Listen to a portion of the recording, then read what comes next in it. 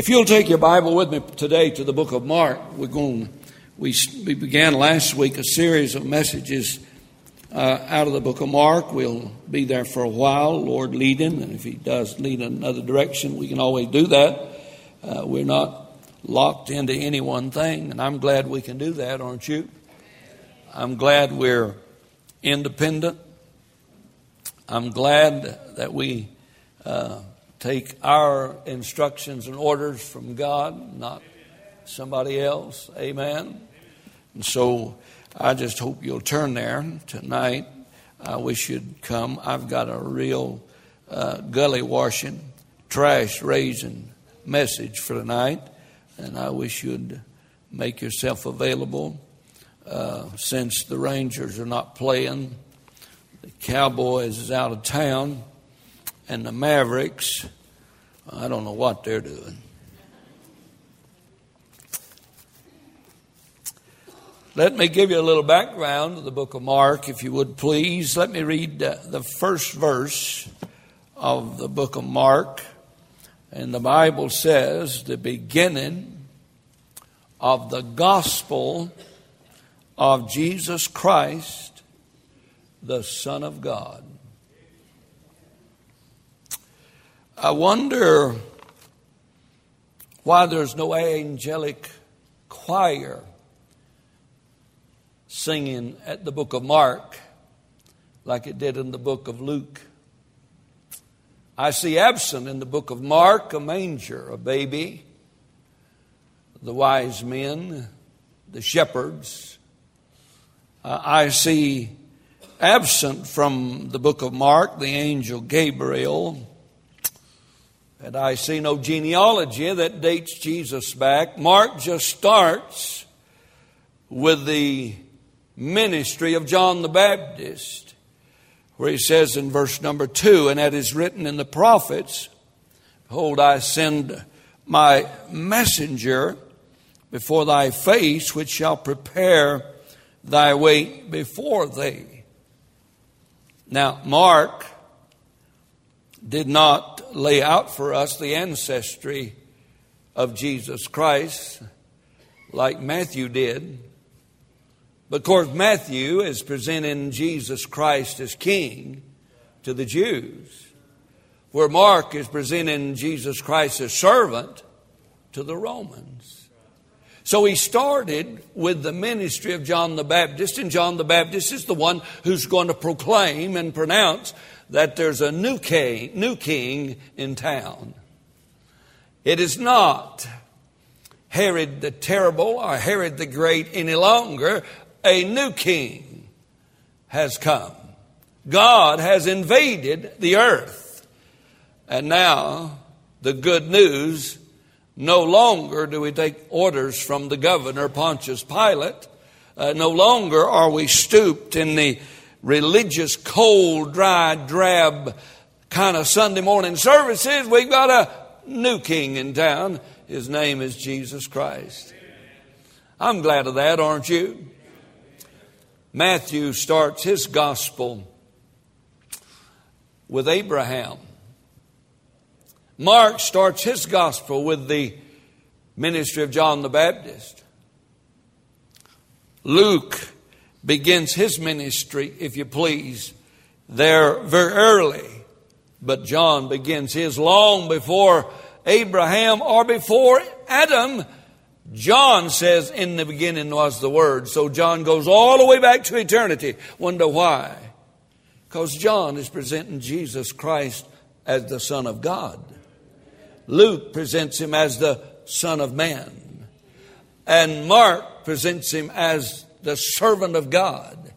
And Matthew presents Him as the King of Kings and the Lord of Lords. Now we begin with Mark's ministry, if you would please. And somebody says that Mark is the first and shortest of the four Gospels. Of course, you don't know what the four Gospels really are. It's the books of Matthew, Mark, Luke, and John. The four Gospels. And Mark is the earliest and the shortest. I don't know if you've ever read Mark in its conclusion or not, but I like Mark because he don't put a lot of fancy words. He just gets on with it. I mean, he goes from one event to another. He does not give us any teachings of our Lord. He gives us His life action. It gives us His deeds. It shows us His doing. We should fall in love with Jesus Christ, not only for who He is, we should fall in love with the Lord because of what He is and what He does. I am glad that we can pray to our God and ask Him for a miracle for that little lady in Ohio. Aren't you glad of that? I'm glad that God is just not a great big phenomenon floating around out yonder. I'm glad that He is a personal God who listens to our hurts and listens to our cries and fulfills our needs. Now, Mark was probably a teenager when Jesus died. You say, how do you know that? Mark 14 in verse 51 says, when Jesus was being betrayed in the garden, and when Peter cut off the ear of the guard, there was a lad there that followed Jesus, wrapped in a linen cloth. And when they tried to take hold of this lad, they grabbed the towel and the boy ran off naked. Many commentators believe that was Mark, because it's in Mark's writings. And Mark didn't say, you ought to seen me streaking down the road. I don't believe I'd have said that if I'd have been writing it either. I said, you should have seen me hide behind every tree as I went down the road. So when Mark was written, when Jesus died, Mark was probably a teenager. But when he authored the book, he's about 70 years old. This book here, Mark, has been called the Gospel according to Peter. Because Mark probably was a convert of Peter. 1 Peter 5:13 says, my son Marcus. Peter is saying that Mark was his son. And I believe it was the son in the faith. Probably Peter led him to Christ. And he followed Peter and became Peter's disciple. And what this book is, it's the preaching and the teaching of Peter, and Mark is writing it down. You knew that. I can tell the way you look. Mark was not an apostle. Mark was not a disciple. He was a servant to the apostle Peter. Also, he accompanied Paul and Barnabas on their first missionary journey. I'll tell you, this guy got around. I do not know how he did it without Braniff or American Airlines. You find him one time, he's in Egypt. The next time, he's in Rome with Paul at his first imprisonment. You find him in Babylon. You find him in Ephesus. I mean, he gets around. He's a young man, gets around. And some believe that he went to Egypt and began a church, and there was martyred in Alexandria, Egypt. Of course, you knew that too. But on the first missionary journey, when things got rough and things got scary, he was Baptist to the core. He went back home. He said, the mountains are high. The canyons are deep. The beasts are bad. The people are tough. Ministry is not for me. So Mark says to Paul and Barnabas, you can have your missionary trip. I'm going home. And he went home. Now, 8 years later, when Barnabas and Paul was going on the second missionary journey, Barnabas, who was Mark's uncle, said, I'll tell you what, I'll just call Mark up and he'll go with us. Paul said, not in your lifetime. He's not going with us. He's a quitter. He went back. He's a Baptist. there was a movie on he had to go see. Batman was showing. The Rangers was playing. The Cowboys are trying. And the Mavericks, amen. But Mark says, I got something else to do. So, when they started to go on another missionary journey, Paul said, he's not going. Barnabas said, yes, he is. Paul said, no, he's not. Barnabas said, yes, he is. Can you believe two Baptists was arguing? Can you believe they need a church vote on this deal? And so the Bible says in chapter 15 of the book of Acts, in verse 39, that there was contention and it got sharp. Have you and your wife ever had a sharp moment? Yes, sir. Thank you, brother. You're the only honest dude in the house. Every other man in the place looked at the wife.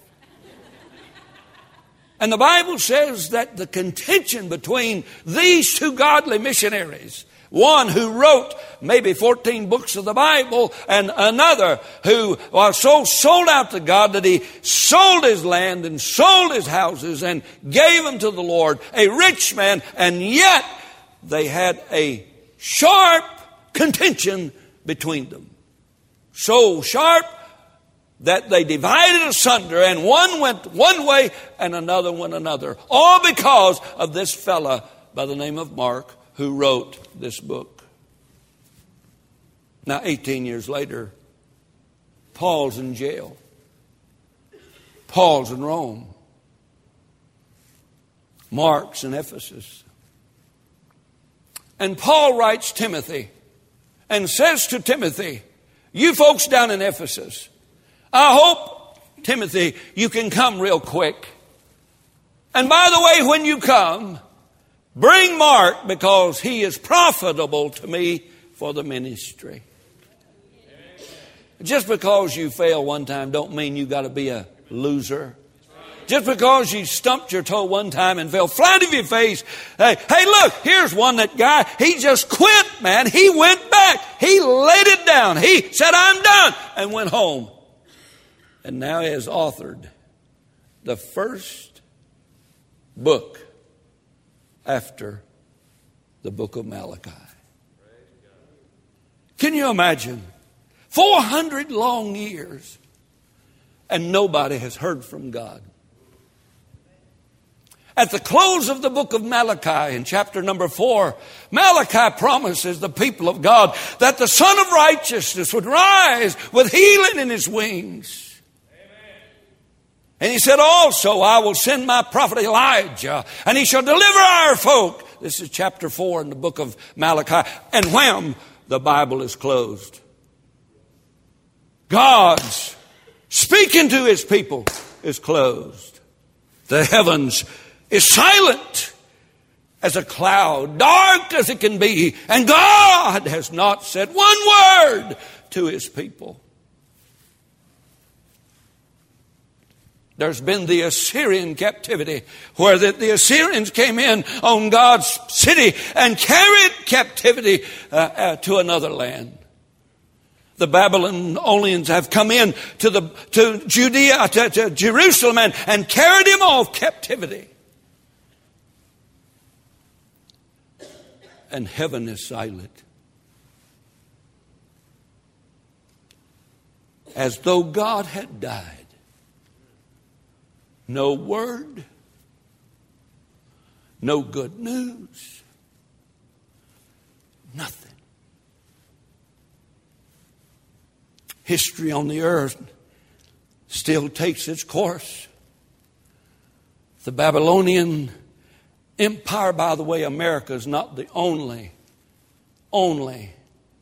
superpower that has ever been. The superpower Babylon now has given way to the Medes and the Persians. Another king has arisen. God's people is still in bondage. Heaven is still silent. No word, not a glint, not a sigh. Alexander the Great runs across the earth's surface and captures and conquers the known world in his day. And God's people is caught between the hammer of war and the hammer of pestilence and the hammer of greed and the hammer of persecution. And heaven is still silent, as if God did not care. Then somebody penned the beginning of the gospel of Jesus Christ, the Son of God. Folding back as a wrapped up bedspread, heaven now has opened. And Mark says, let me tell you about a new king in town. Let me tell you about good news, about deliverance, good news about healing, good news to the prisoner, you can be free. Good news to the sick, you can be made well. Good news to afflicted, you can be comforted. Good news. Hey, what do you think it must have been when all of a sudden somebody heard from heaven? That's the book of Mark. The first word in 400 years. The first breath of heaven in 400 years. Good news. Mark begins by sharing two great personalities. We can't hardly see that up there in the red. But that says preparation for the perfect servant. Next week, we'll change the colors so we can see it. Two persons that Mark begins to describe for us. Notice the person of Jesus Christ. Secondly, the person of John the Baptist. Notice, if you would please, the person of Jesus Christ. Let me just give you some 4 important things that Mark mentions here. Notice, if you would please, he says, the beginning. Now, I like that. Now, this does not mean the beginning of Jesus Christ. Does not mean the beginning of John the Baptist. It does not mean the beginning of a new plan. What it means is, it just says the beginning. 2 other times this phrase has been used in the Bible. In Genesis 1:1, the Bible says, in the beginning, you know the rest of it, don't you? God did what? Create the heavens and the earth. Now, if you have any trouble with that, you'll have trouble with all the rest of it. God does not try to prove to you and I that He did anything in the beginning, or He was even there in the beginning. Because if God is God, He was there when there was no beginning. But in the beginning of the human race, and in the beginning of time, in the beginning, God created the heavens and the earth. And let me tell you something. He created out of nothing and hung it on the same thing. You say, how did He do that? He's God. He's God. I would rather believe God's story that my granddaddy was a tadpole. Wouldn't you? I just don't understand folks that have problems with in the beginning God. I have less problem with that. In the beginning it was 2 amoeba floating around in water. And my problem is, where did the water and the amoeba come from? And they got lovesick one day, and they looked at one another, and they kind of got moochy-moochy and laid a lip lock on one another, and they just hung together there, you know. They swim around like that in the water where I don't know where it came from for 1,200,000 years, 3 days, 2 minutes, and 15 seconds. And as they floated around like that, suddenly they grew a long tail out the rear section. And that took 1,000,000 years for just the fins to develop. And they floated around in water like that for a long time. One of them even said to the other, wouldn't it be nice to have fins on the side so we kind of balance ourselves? And that took about 1,203 years, 4 days, 5 minutes, 10 seconds. And they developed fins out the side. You have any trouble with this?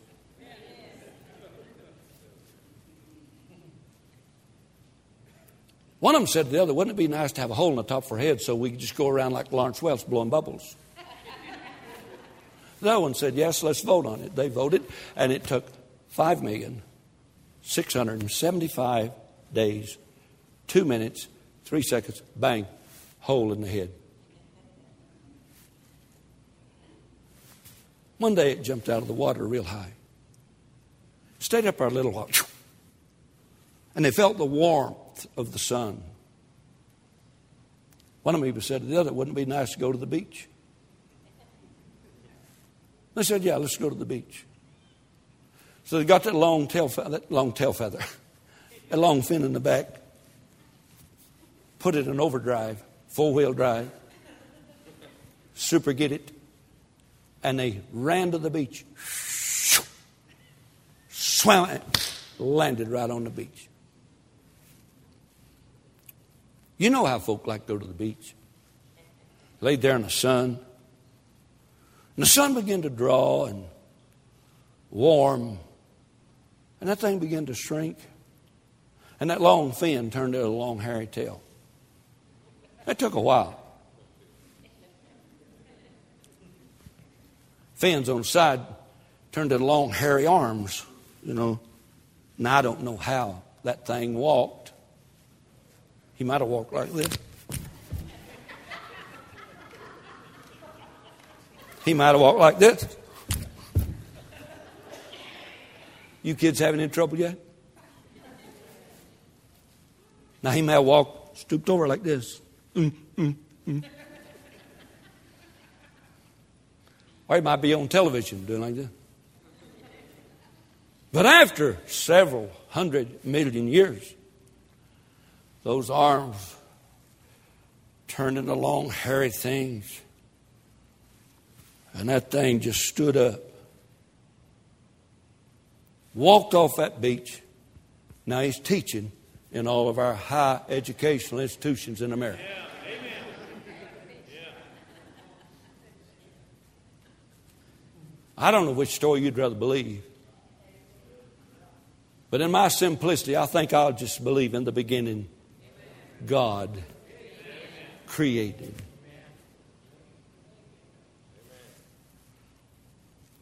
Another time that word's used is John 1.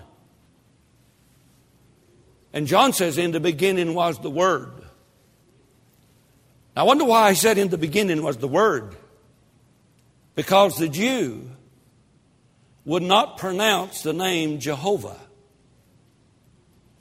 They carried the name Jehovah so sacred that it would never fall from a Jew's lips, because that is blaspheme. Thou shalt not take the Lord God's name in vain. And they believed if you ever used the name of God, never spoke the word Jehovah in any other context other than just absolute holy reverence, it was blaspheme. So a Jew by the name of John wrote, in the beginning was, don't say the word. Not Jehovah. You know the word. In the beginning was. You know the word. You know what the word. You know, the word we don't speak. The word we don't dare fall off our lips. The word that is reverent. The word that the creator of all the earth, the holy, the reverent, the most high, the majestic God of the universe in the beginning was the Word.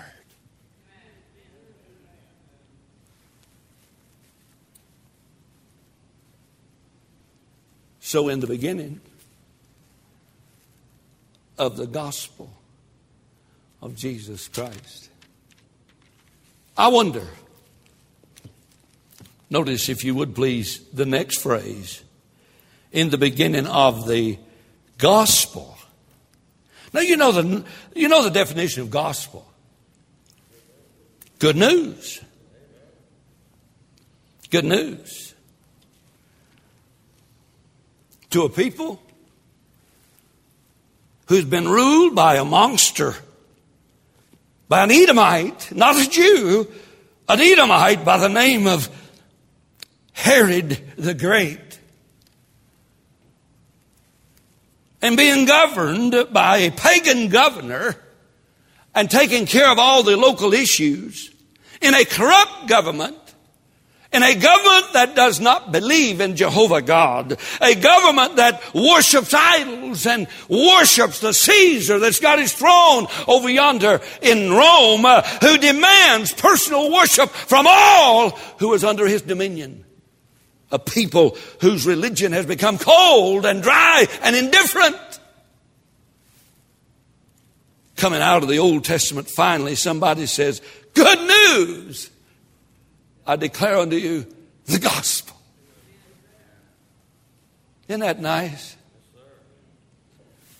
Back yonder 46 years ago in bondage to sin and to self, a rotten, terrible, stinking sinner. Somebody walked into my living room one night, Thursday night, and a soul winner sat on my couch and said, Gene, I brought you great news, the gospel. It was good news to the ears of a hell-bound sinner on their way to hell. Good news! Good news. Mark says, I want to talk to you about the beginning of an era, a time of good news. It's be about like in November,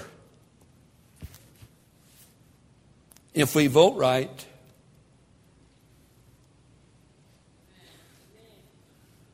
it might be good news to a bunch of folk who's having socialism pushed right down their throat, who's living on somebody else's borrowed money. I hope somebody can say after the election, good news. Good news, we no longer have pagan government. That'd be nice, wouldn't it? Good news. To a society that's caught in the grips of materialism and atheism and agnosticism and socialism and communism. Boy, Jesus Christ is good news. Amen. I'm glad I can tell all 6 of my kids, you don't have to go to hell. I can tell all 6 of my kids, there's hope beyond the grave. I have good news for you. Jesus Christ is on his way. That's what Mark was saying. Notice another term in that same verse, the beginning of the gospel of who now? Jesus Christ. But there's something about that name, isn't it? That old song, there's just something about that name. Amen? You can talk to your heathen buddies all day about the old man upstairs or the source or the power. But you mention that name, Jesus, and I'll guarantee it'll shut their hack feathers standing straight out on the back of their neck. You know what? It's just something about that name. What Mark was saying, I have some good news. After 400 years, there is somebody who's going to come. It's kind of an unusual situation. I'll not go into it. But now, if you want to really see what happened, you can go to the book of Luke and see the Gabriel telling Mary, and and you can ask Joseph if it affected him any when all of a sudden his girlfriend was pregnant. And that story that she told him. Joseph, one day I was just standing there and the Holy Ghost come upon me. And I conceived. And here I am. Good luck. Go home and sell that story to somebody you know. And oh, by the way, the angel told us what to name him. They said, call his name. You remember what he said? Jesus. In the Greek, Joshua. Savior. Mark said there's going to be somebody that's coming, and John the Baptist will tell you about him. But he's coming, and his name is Jesus. And John says in chapter 1 and verse 18, no man has seen God at any time. But Jesus has come to declare God to us. Jesus is proclaiming and decreeing that God has become flesh, so that you and I who are flesh can identify with a God who loves us so much that he became like us and felt what we felt and go through what we went through, and yet without sin, and in the last part hung on a cross and died for our sin. Amen. The beginning of the gospel of Jesus, God in flesh. Can anybody say amen? Amen. But he does not stop with Jesus. He said, in the beginning of the gospel of Jesus Christ. Jesus is the person. Christ is the purpose. Christ, the anointed one of God. Christ relates him to God. Jesus relates him to man. Jesus can relate to sin, although he never sinned. Christ is holy, anointed one of God. Jesus can take a hold of my sinful hand. Christ can take a hold of God's holy hand, and there once again bridge the gap between holiness and sinfulness. No wonder the songwriter said, oh, what a mighty gulf God did span when God came down to man. The beginning of the gospel of Jesus Christ. Another little word in there. The Son of God.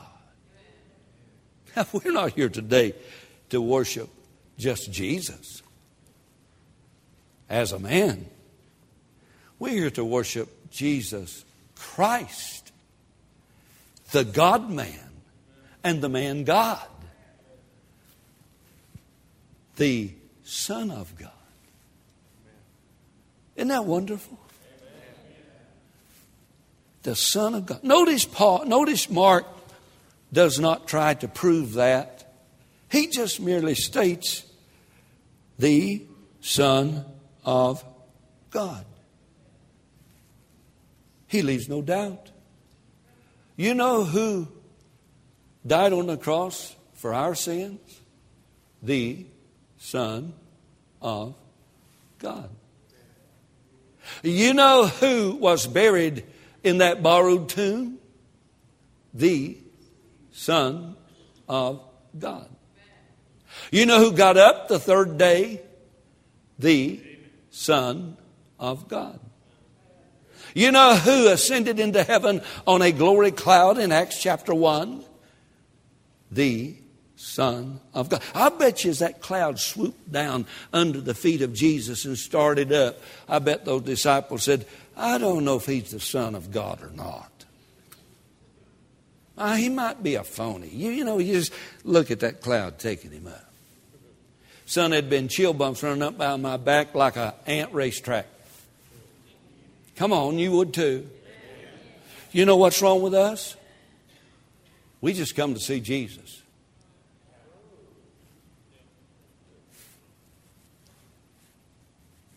But he's more than just a man. He is the God-man. And Mark wants everybody to know that I'm fixing to show you in the book of Mark the Son of God, who is God's perfect servant. Sovereign, but servant.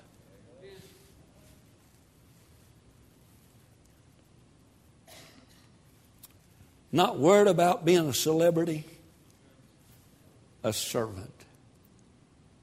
You don't need an ancestry or genealogy for a servant, because that's really not important. You need that for a king, like Matthew.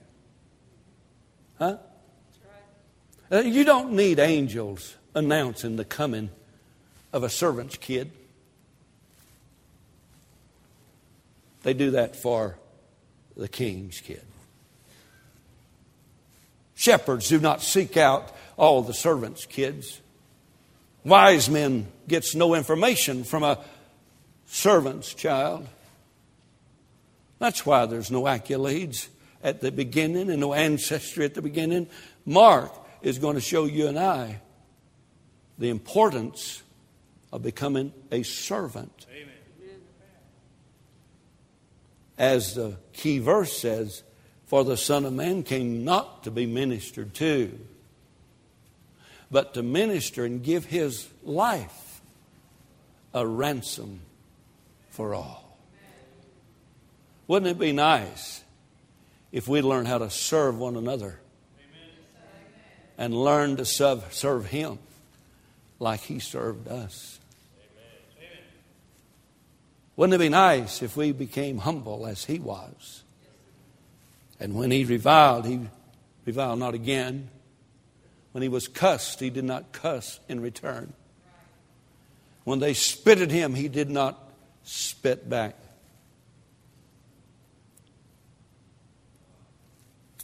Well, I thought maybe we'd have a good time, but it looked like it kind of jailed on us. Mark has no attempt to try to prove that Jesus Christ is the Son of God. Lays it out there. Says, now you can love it or you can lump it. Mark is a book of show and tell. It tells by Jesus showing. You say, well, preacher, I don't understand what you're talking about. Well, I'm going to close with this verse. You see, you're not really. Yes, I am. I want you to think about something. The beginning of the gospel of Jesus Christ, the Son of God. You have been saved how long? Don't raise your hand. You've known the Lord how long?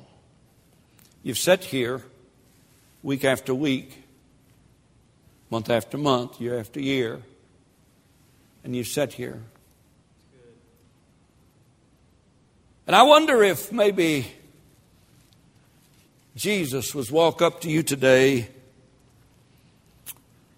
And he say, whom do men say that I, the Son of Man, am? The way we live, the way we act. Who are we saying to all about us who Jesus really is?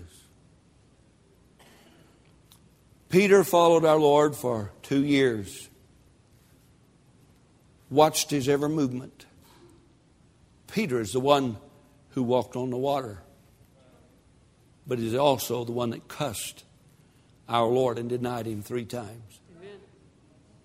After 2 years, Jesus said, whom do you say that the Son of Man is? You might say like they, well, Lord, some say that thou art John the Baptist. Some Elias, and others Jeremiah, or maybe one of the prophets. And Jesus looked at Peter. The guy was preaching while Mark was writing down the book of Mark. And he says, Peter, after 2 years, who do you say I am?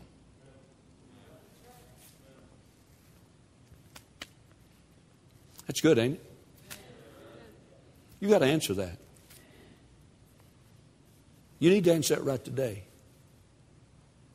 Who do you say that he is? And finally, Peter got it. Simon Peter answered and said, thou art the Christ, the Son of the living God. What a mighty Savior we serve.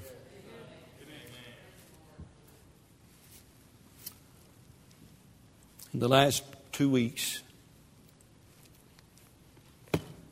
our folks have shared the gospel with hundreds of folk. From door to door, from pulpits, bus routes, hundreds of people have heard the gospel of Jesus Christ, the Son of God. 60 plus has made a profession of faith that he is Christ, the Son of the living God. But yet, the answer comes to you today. Who do you say he is? That great herald that was going to prepare the way for Jesus.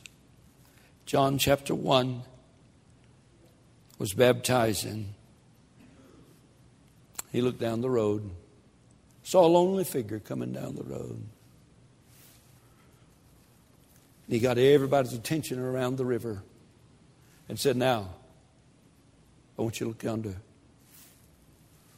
Behold the Lamb of God that taketh away the sin of the world. And then he swells up with a big old smile on his face and said, that is he. That is he. That's him. That's the one I came to prepare the way for. Praise God. What are you going to do with your sin? You can either let God forgive it in Jesus Christ, or you can take it yourself and stand before God and answer for every single one. I would to God today you would come and allow God to forgive you of your sins. Save your soul. Prepare a mansion for you in heaven. All because there's a new king in town. His name is not Obama. His name is not George Bush. His name is Jesus Christ, the Son of God.